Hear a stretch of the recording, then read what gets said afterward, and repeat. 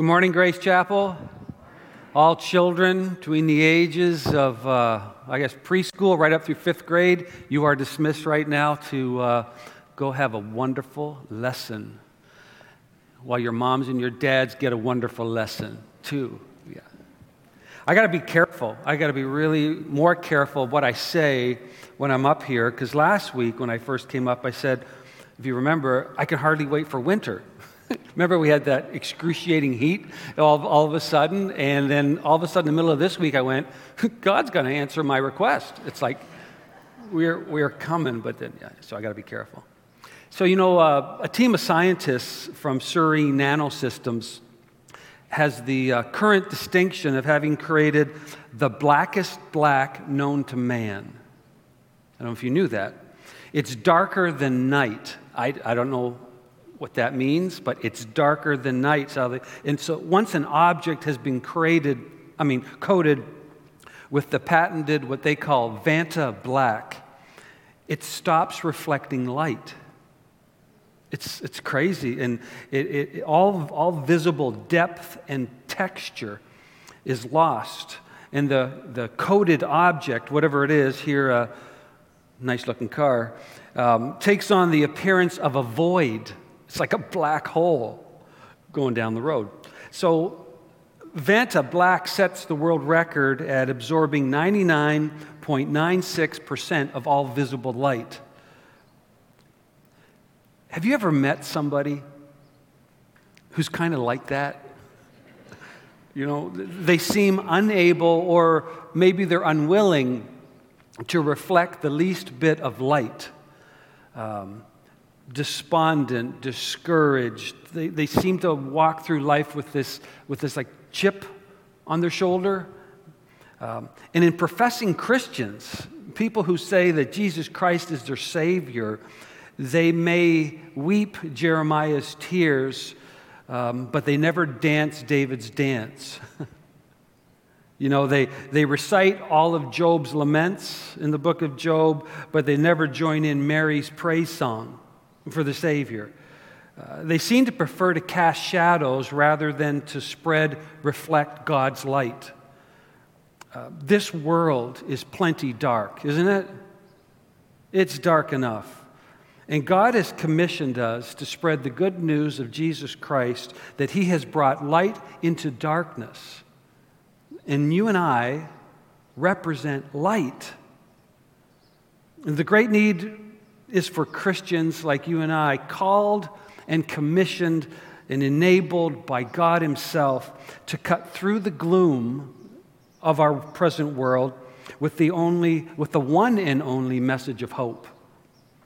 We gather this morning. Why? Well, because it's Memorial Day. We gather this morning. Why? Because we are these people. Aren't we? Amen? And we have come together to express our praise and our adoration to the God who has given us this task. It's why we've been left here. But the Bible points out that there are some problems. There's always problems, right? And sometimes there can be this problem. Are you ready to go with me this morning into God's Word to look at some potential pitfalls along the path of worship that many of us may not even see, even as we have been worshiping here this morning? Are you ready? Okay, let me pray. Heavenly Father, we're about to enter into your Word, your precious truth that exposes who we are, that tells us of who we become through your Son and our Savior Jesus. Lord, we pray for your Holy Spirit to enlighten our minds, to open our hearts, to receive it and then to live it by your power and your grace this week. And we pray it in Jesus' most precious name. Amen. The book of Amos, that minor prophet, depicts this problem. And the problem is not that God's people don't show up to worship. Oh, they show up and they worship. It's huge. The problem is that they still consider themselves to be truly worshiping God when their actual worship is hollow. They are more coated in Vanta black than they are in robes of white light. Their worship has become nothing more than an irritating sound to God. Can you imagine that? Like, who here wants to ever irritate God? God has his prophet Amos record in this one verse we're going to look at, and record God's feelings. We always talk about our feelings, don't we? Yeah. These are God's feelings. Amos chapter 5, verse 23. God says through Amos to his children, "Take away from me the noise of your songs. To the melody of your harps," your musical instruments, "I will not listen." In other words, you might as well just pack up your stuff and go home. Don't even bother showing up.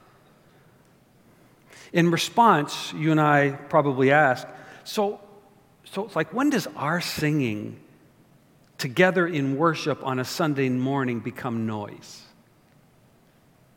Is it when we go country? I'm just kidding. I like some country western song. Rap? Maybe it's when our worship becomes more like top 40.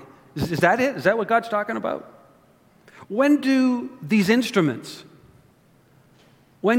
instruments become undesirable to hear?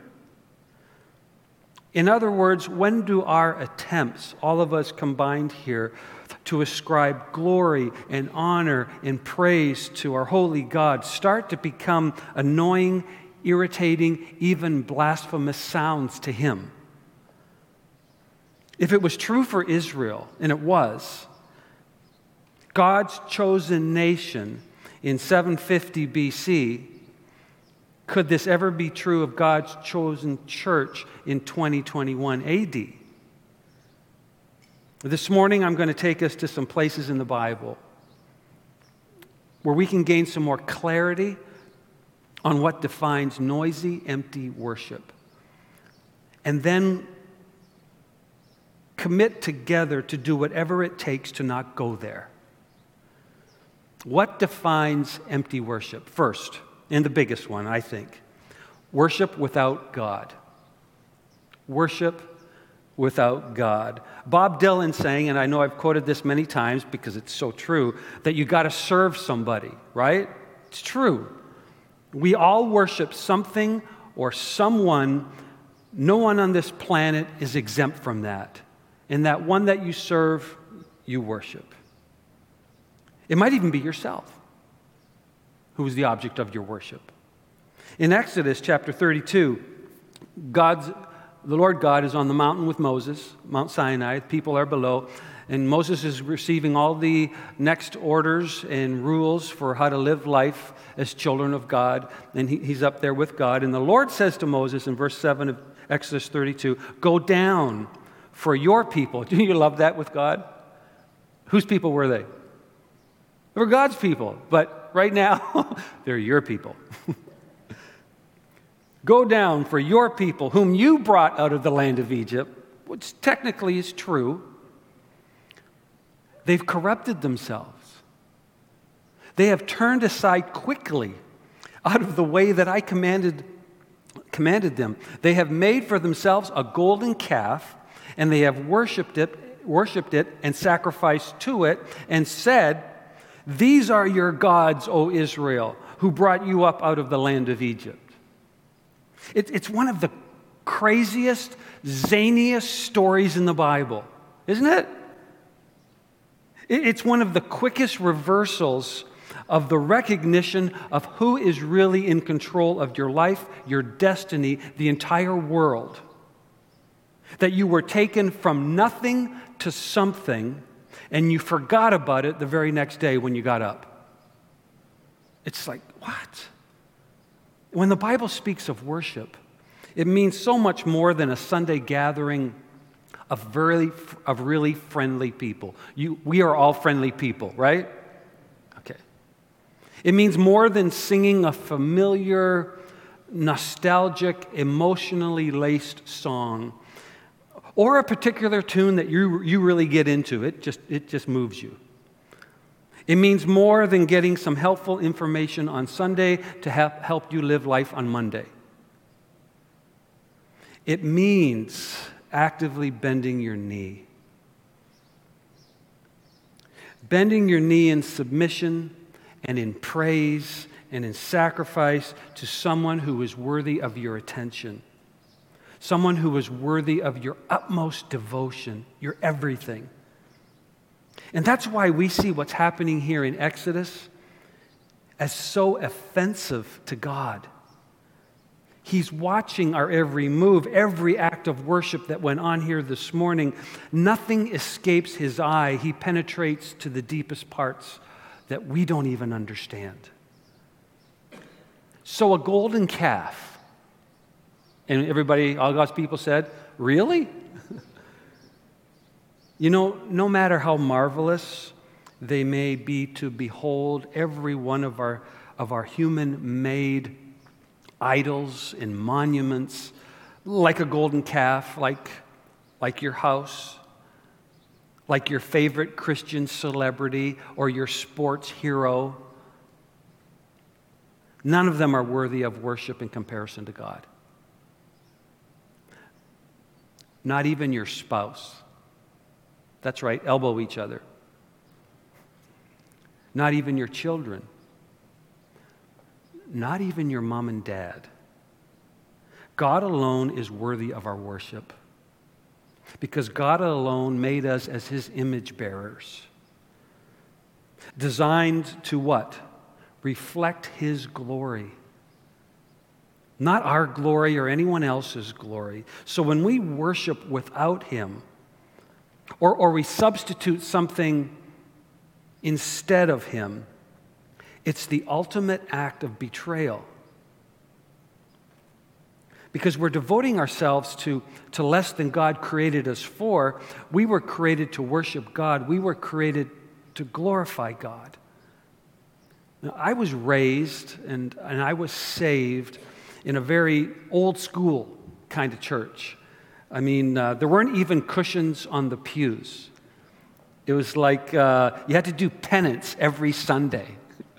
Please, not a long message today. I mean, There was a very common prayer that different men would deliver when we opened up the service for worship. There was always this prayer before worship. And I'd hear it all the time, and it kind of drove me nuts as a teenager. It went something like this. Dear God, please be with us here this morning. Or Dear God, please be present with us today. And I was a new Christian, but I've been raised in the church, and I took this as this gentleman, this saint up front who was praying to God was giving an invite to God to show up. You know, like, we're here, so we sure hope you can be here. We know you're busy, but, you know, can you be here with us today? And as a teenager, I'm like, what? When isn't God somewhere? Answer? Never. He's omnipresent, right? He needs an invite to our worship service. And I would go to Psalm 139, verses 7 to 10. Where shall I go from your spirit? These are all rhetorical. Or where shall I flee from your presence? If I ascend to heaven, you are there. If I make my bed in Sheol, you are there. If I take the wings of the morning and dwell in the utmost parts of the sea, even there your hand shall lead me, and your right hand shall hold me. Remember when we went through the book of Jonah just a little while ago together? That was Jonah's issue. You can't run, you can't hide from God, right? So that's where I was standing as a teenager. Good place to stand. Isn't it we who come to him for worship? Isn't it we who respond to God's call on our life and we show up? Now, every one of us in this room made the effort, right? Today. We got up. Some of you got ready. No, just kidding. Just kidding. We set aside what? Everything else. Pushed it aside. All the stuff that maybe even sounded wonderful. No, not going to do that. To corporately honor his name. It's just once a week for 1 hour, sometimes a little longer. Why? Because he's God. And it's certainly not even close to enough. It's so minute, but we at least have agreed to do this together. But back to the prayer, asking God to show up to our worship. In retrospect, with hindsight, I see now where the offering of that kind of a prayer, done from a far more mature believer in Jesus Christ than I was at the time, I see where it might have actually been going. And I probably missed it. It may have been more along the lines of what God said earlier through Amos that we all read together today.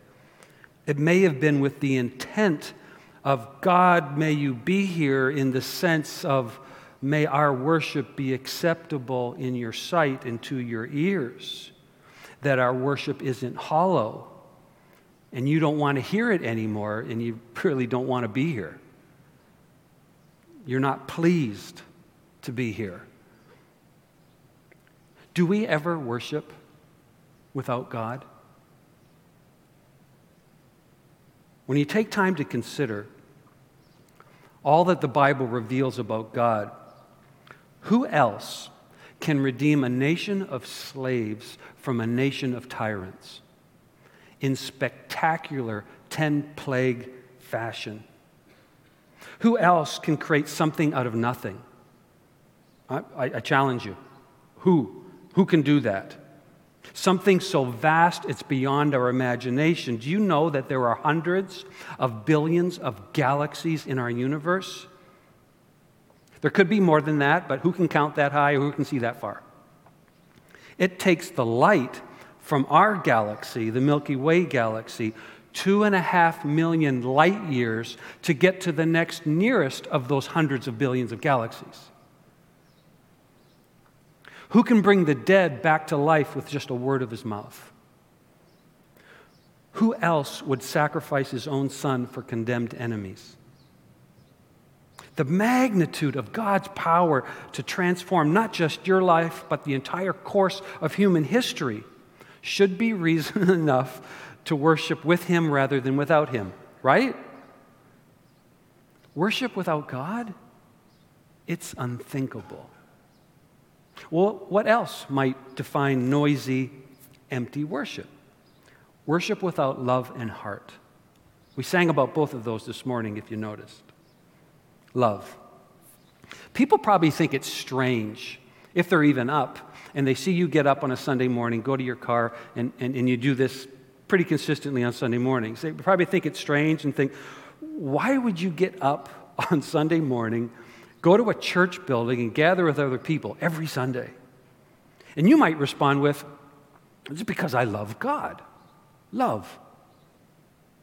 Paul so aptly illustrated the biblical idea of love when it comes to worship in 1 Corinthians chapter 13, verse 1. If I speak in the tongues, if I speak with the languages of men and of angels, but I don't have love, with that kind of an offering, I am a noisy gong or a clanging cymbal. It's just noise without love. And in the United States here of America, we often talk about love in terms of passions and affections that bring us pleasure, right? Because it's all about, come on, you can say it, us, yeah, let's be honest. We fall in love with people, we fall in love with books, we fall in love with jobs, we fall in love with the church, we fall in love with dessert. Yeah. So long as you find them delightful, you love them. Key lime pie.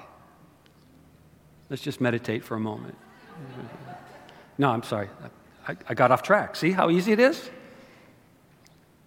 And then when our passions fade away for a particular love, for a particular food, which is extremely often. We lose interest, we break up, and then we move on searching for what? Something new to love. We replace lost love with some other newfound love, and we do this as haphazardly and as often as we change clothes. When God's Word speaks of love, it adds a whole new dimension.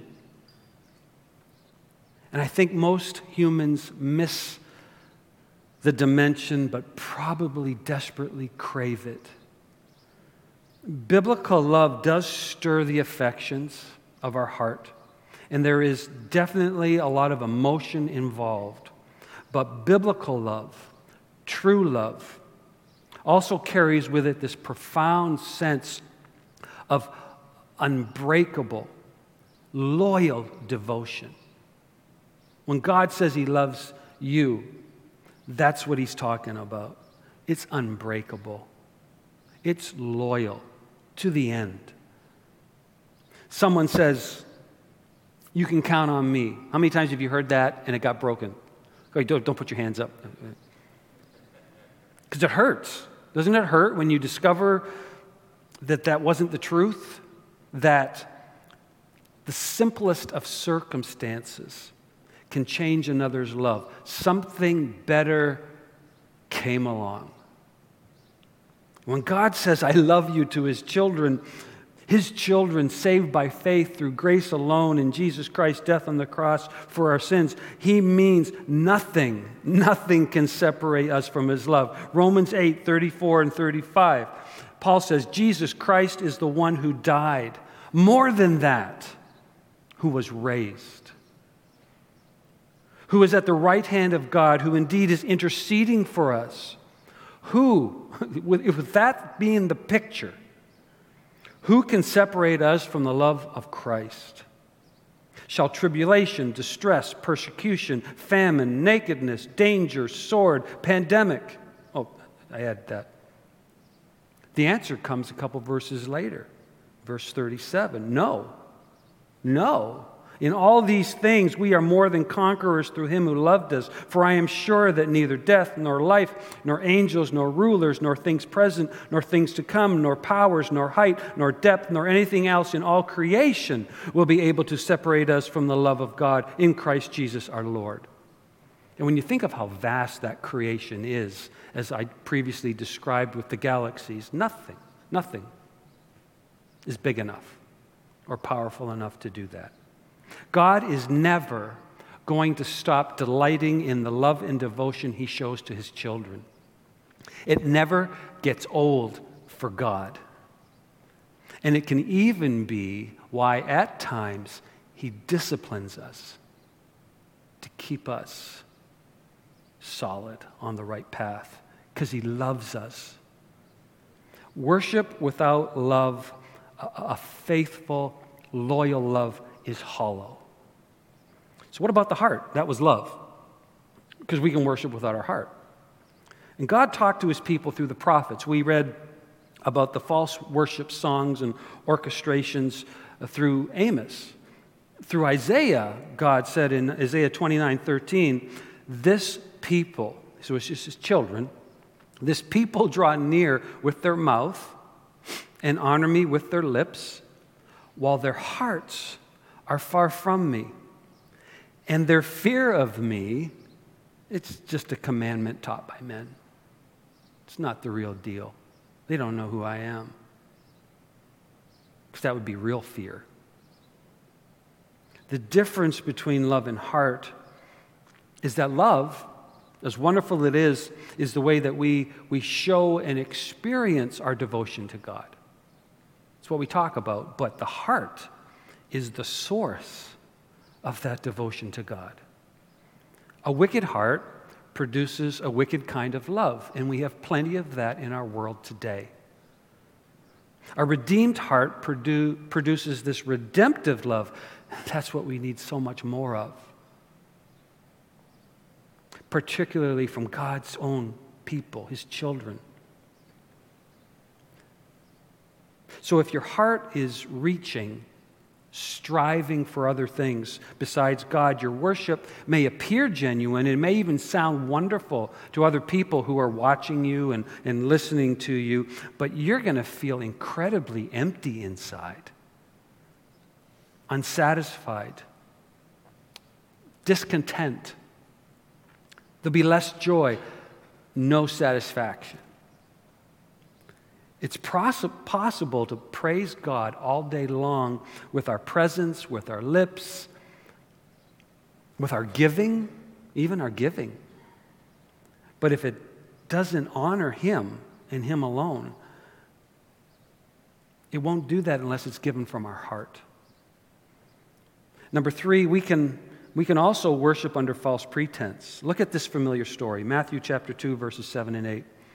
Then Herod, that's King Herod in Israel, summoned the wise men secretly and ascertained from them what time the star had appeared. And he sent them to Bethlehem, saying, "Go and search diligently for the child, and when you have found him, bring me word that I too may come and worship him." And you're saying, "Pete, come on, this is a little too obvious. Aren't you stretching it here? It's a little blatant, isn't it?" Hang in there. You often hear about this story about King Herod. When? Christmas time. Yeah, winter. There's that winter idea again. The wise men approach Herod because they want to worship the coming king. That whole trip was about worshiping the coming king. And if you don't know who King Herod is, if you're new to Scripture, he's one of the worst humans in the history of the world. It's actually quite a long list, but he's one of them, okay? And Herod is so paranoid that this Messiah king that was prophesied in the Old Testament is going to usurp his current reign that he orders the execution of all male children under the age of 2 in Bethlehem. When King Herod says, "Bring me word that I may come and worship him," it's a scam, right?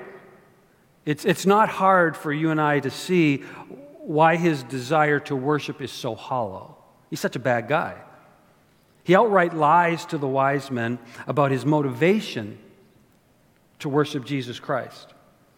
And every one of us reading the story knows it, and we all point our finger at him at this empty, manipulating excuse for worship.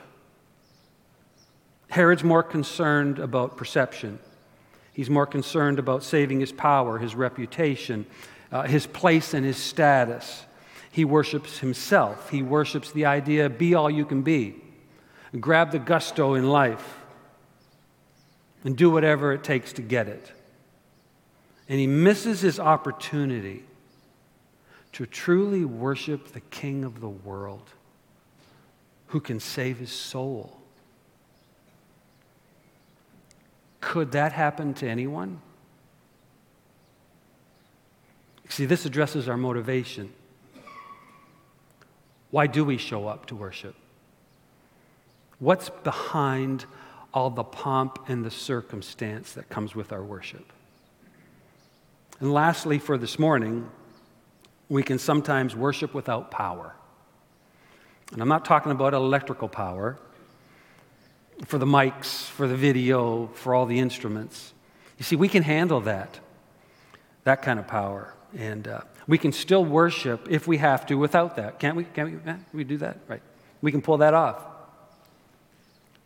But the object of your worship, whatever that is for you, the object of your worship, whatever that object is, will ultimately reveal itself as the true reason, the true power behind your worship. It's what motivates you. It's what inspires you. It's what gives you the energy and the power to worship. And the only way we discover the power behind our worship of our holy God is through the gospel of Jesus Christ. This is where it starts, and this is where it ends. Without God's saving gospel of Jesus Christ, you cannot authentically, really, truly worship God. You just can't. You can go ahead And you can show up, and I think that's okay, because then we hope that wherever you do show up to worship God, you will hear the truth of the gospel of Jesus Christ to receive it, and then you can start to worship. But you can't worship until you receive it. You can go ahead and show up, but the power is self-inspired, it's forced, self-motivated. Or as God describes it, it's empty, it's hollow. It's powerless. When no one else could, the Son of God made a way. He made a way for multitudes and generations of worshipers from every tongue, from every tribe, and from every nation to be able to draw near to God, to be able to come into His presence, to worship.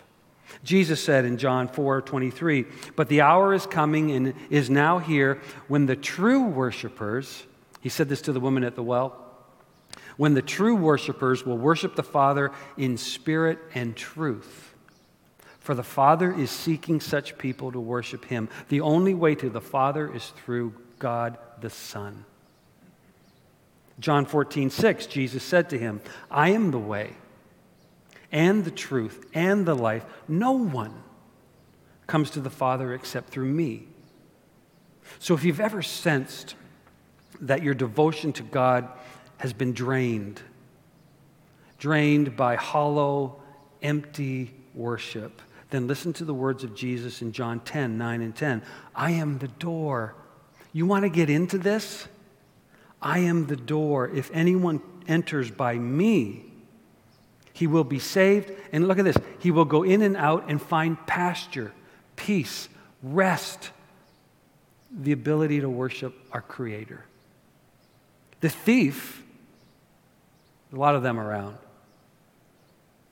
he comes only to steal and to kill and to destroy. I came that they may have life and have it abundantly. Through Christ comes real living. And because of Christ comes the ability to truly worship. If you are without Jesus Christ today, acknowledge your sin. Acknowledge that you're unworthy to even worship God. Repent by turning to God, who is the forgiver of sin, through the sacrifice of His Son, Jesus Christ, for your sins. He's the giver of new life. He's the giver of the Holy Spirit, who will indwell you upon salvation and lead you into true worship of the Father. Bend your knee to God through trust in Jesus' payment for your sin debt, and confess Him as the true Lord and Savior that He already is. Acknowledge that. Believer in Jesus Christ, those of you who would say, "I am born again, I'm saved." Maybe you've wandered. Has anybody ever wandered? Is anybody willing to admit it? Maybe it's been a little, maybe it's been a lot. Repent. Almost the same advice. Repent of what sidetracked you from your first love. What you tried to replace that first love with. Make God again the object of your worship, the sole object of your attention. And He will restore the motivation and the desire to worship Him again in truth. I want to close this morning by taking in a scene. It's a scene of the end of days for this planet. A scene where everything in the world and everything on it, all the things that people on the planet worship today, that will eventually fade away. It's Revelation chapter 5. And then I saw in the right hand of Him who was seated on the throne a scroll, written within and on the back, sealed with 7 seals. And I saw a mighty angel proclaiming with a loud voice, "Who is worthy to open the scroll and break its seals?" This is the scroll that unfolds the entire tribulation period on the planet in judgment. And no one in heaven and on the earth or under the earth was able to open the scroll or to look into it. And John, the Apostle John, is writing this, and he's so overcome, and he began to weep loudly because there was no one found worthy to open the scroll or even to look into it. And then one of the elders said to him, "Weep no more. Behold, the Lion of the tribe of Judah, the Root of David, has conquered, so that he can open the scroll and its 7 seals." After all, this is the book of the revelation of Jesus Christ.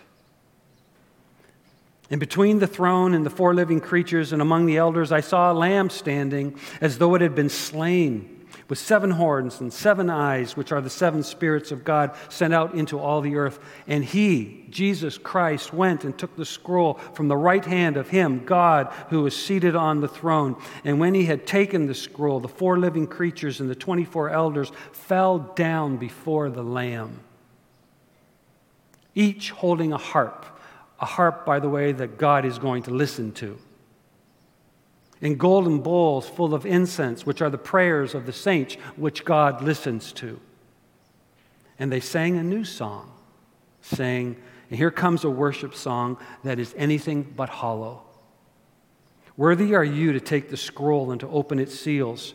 For you were slain, and by your blood you ransomed people for God from every tribe and language and people and nation. And you have made them a kingdom of priests to our God, and they shall reign on the earth." That's our destiny by God's command. And then I looked and I heard around the thrones and the living creatures and the elders the voice of many angels. Like everybody's getting into this worship. Numbering myriads and myriads and thousands, saying with a loud voice, listen to this, "Worthy is the Lamb who was slain to receive power and wealth and wisdom and might and honor and glory and blessing." And I heard every creature in heaven and on earth and under the earth and in the sea and all that is in them, saying, "To him who sits on the throne and to the Lamb be blessing and honor and glory and might forever and ever." And the 4 living creatures said, "Amen." And the elders who were around the throne fell down and worshiped. We rise up together. Would you rise with me? We rise up together and worship. And my prayer, I pray it's your prayer, is that we worship with hearts to God alone, for him to hear. Let's pray. Heavenly Father, we have taken in your word. And Lord, we know through the power of your Spirit, we are to live out that word. And in doing so, that involves worship 24/7. And now we offer you our humble praise and adoration, for you alone are worthy. In Jesus' name, amen.